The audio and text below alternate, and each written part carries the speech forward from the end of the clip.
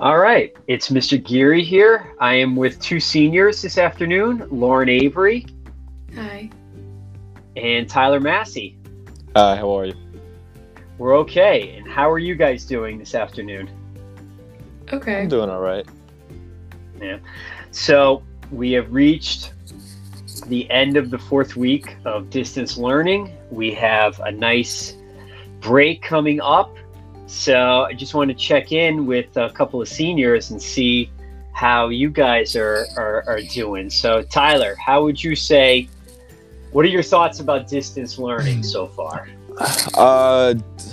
For this, I feel like we're doing the best that we can. I feel like our district in particular is doing really good because we're all familiar with the things that we're using. So it's just a matter of like how much homework and how much work I'm going to be doing. But other than that, for the most part, the fact of me working from home hasn't been a distraction for me. Okay, how about you, Lauren? What are your thoughts on doing this? I think that time management is a little bit better, but that's just my personal opinion because like you can wake up at a certain time and as long as you get all your work done on time, you can kind of do everything at your own pace and your own schedule. I mean, I'd much rather be at school with my friends and teachers and being at home stings, but I mean, we're making the best out of it, so. So what are you guys doing at home besides your schoolwork? What have you been doing with all of this socially isolated non-distance learning time? What are you doing with all of your time that you have, Lauren? Trying to keep in touch with my friends as much as possible, between FaceTime and Snapchat and text message. So, group FaceTime so we get to see each other at least, and a lot of college stuff too. So like forms and deposits and all that stuff. Yeah, as some of you know my thoughts and feelings about cell phones before this all happened. But I have to say that I have really rethought my thoughts on social media and your devices. I think we're seeing that they've sort of become a kind of savior during all this, and they're keeping you kids connected. I think there was a gross underestimation of how much you kids just like staring at screens and not interacting with people.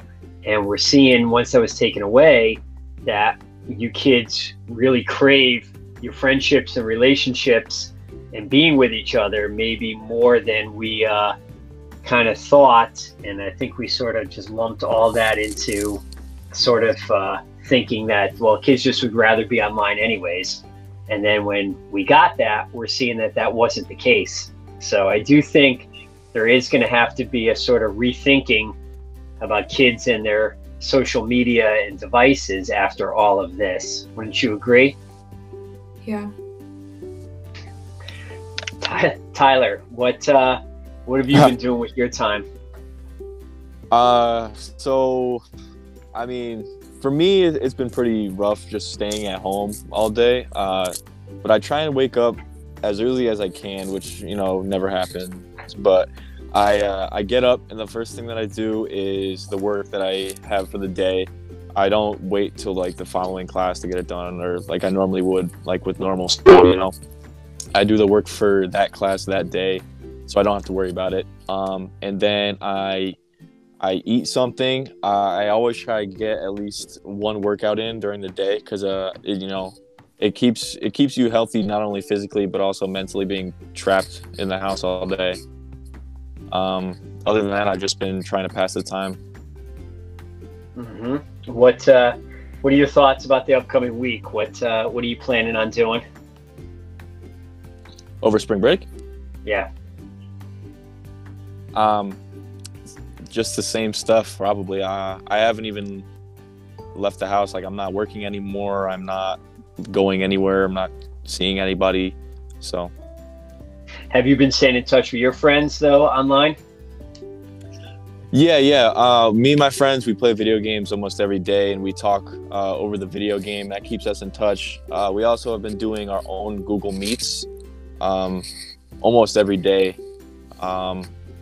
And we text almost every day. Like we've always done all these things, but now it's just like more important for all of us. I think. I feel like we always have always kept in touch, but now especially we talk a lot more.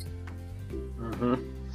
How are you guys dealing with the reality that a lot of your senior year, well, not a lot, but your second semester senior year has been disrupted? I mean, you're not in school, there's no sports season, prom is very much in the air, graduation. What are your thoughts on that, Lauren? I think right now, because a lot of us, I know like from the girl perspective, we've already bought our prom dresses and those are non-refundable. So Oh boy. not only have we been looking forward to prom since, like middle school, but now that it's up in the air, but we have until August 14th to have a prom and a graduation. So knowing that is a little bit nicer, but I think at this point we know we're going to have a makeshift prom or something. Like it's not going to be the same, but we just have to make the best of it. But just not being in school and not having all of like the events that we've been looking forward to kind of stinks. So How about you, Tyler? I don't know too much about the dresses, but that sounds like it sucks. But yeah, I did this huge, big promposal to my girlfriend, and knowing that it might get canceled is it's not good, because I've been thinking about it. She's been thinking about it. Everybody in our class has been thinking about it, and the fact that it could get taken away because of this distant learning, it's just pretty tough. And graduation, we're probably not going to have like a proper ceremony, so that's pretty rough too. Just the fact that we came through middle school together, high school together, and we thought we were going to go have fun at prom together and leave together, and now it's like it's in the air that it might not be that way. Is pretty rough for everybody, I think. Yep, I could understand that.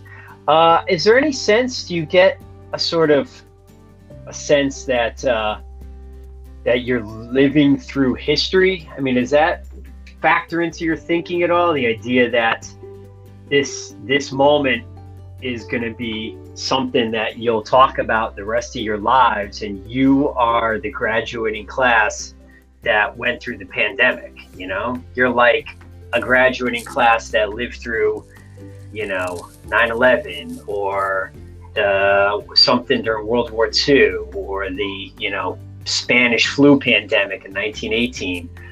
Do you think about that at all? About kind of you're living through, I mean, you take history class in school all the time and you learn about these things that happened so long ago. I mean, does it factor in? Do you ever think about the fact that now you are living through history and people are going to be reading about you someday?